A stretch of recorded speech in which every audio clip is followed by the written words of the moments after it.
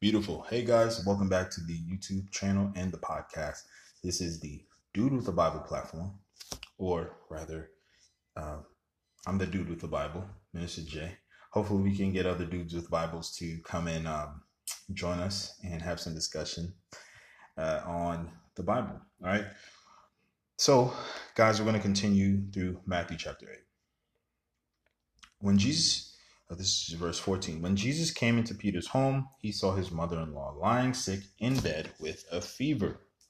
He touched her hand and the fever left her, and she got up and waited on him.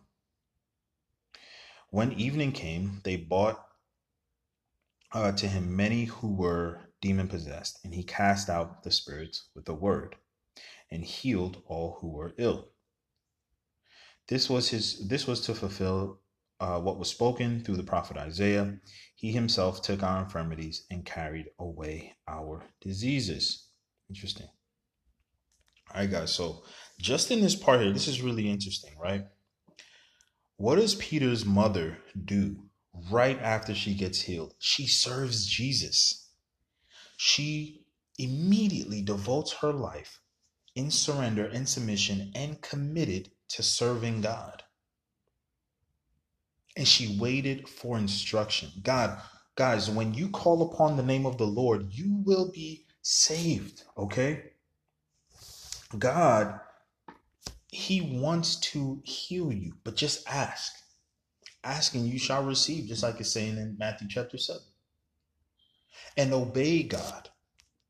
But you want to start it with a faithful action. This woman knew she could be healed by Jesus. She didn't have the strength to yell and carry on and go to him.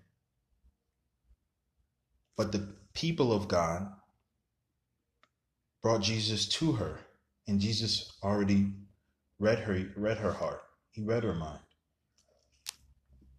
And she became a faithful servant. When you ask God for deliverance and healing, do it with a heart of faith that he can do it. He'll do it. And also with the intent of serving him thereafter and being eternally committed and indebted to him. Because you love him and he loved you first. Okay. And as more and more people who are demon possessed were being healed and delivered by God, right? Struggling with different addictions, struggling with different types of manifestations of demonic possession. People brought them, and those demons had to bow. Those demons had to yield to the authority of Jesus Christ because he is the perfect Adam, right? He gets the final authority. He is the most powerful.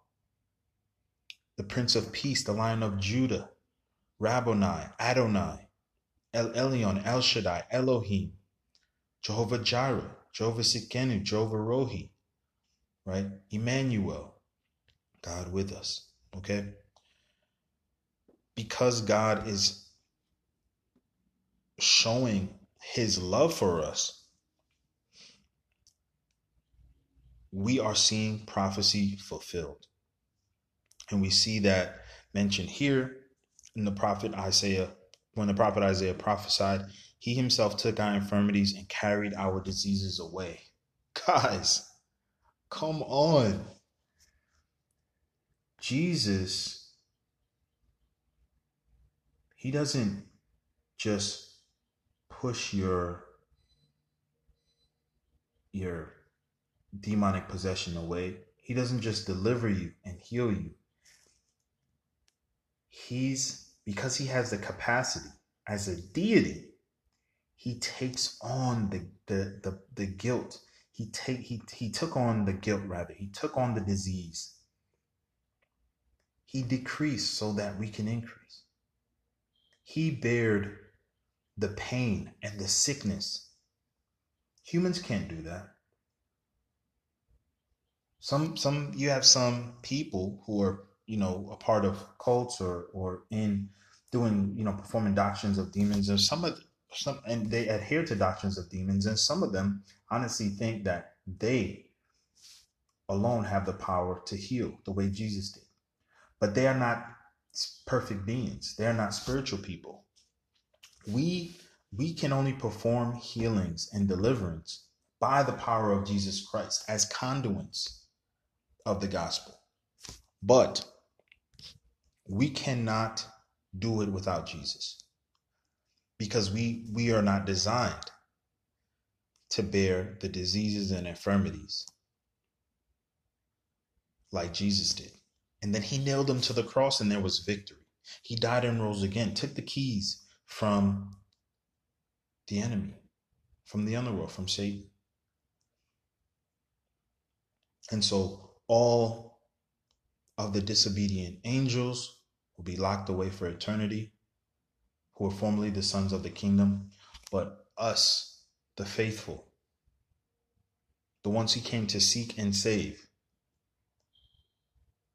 we will be ushered into eternity by the power of the blood of the Lamb, by the power of the word of our testimony, by the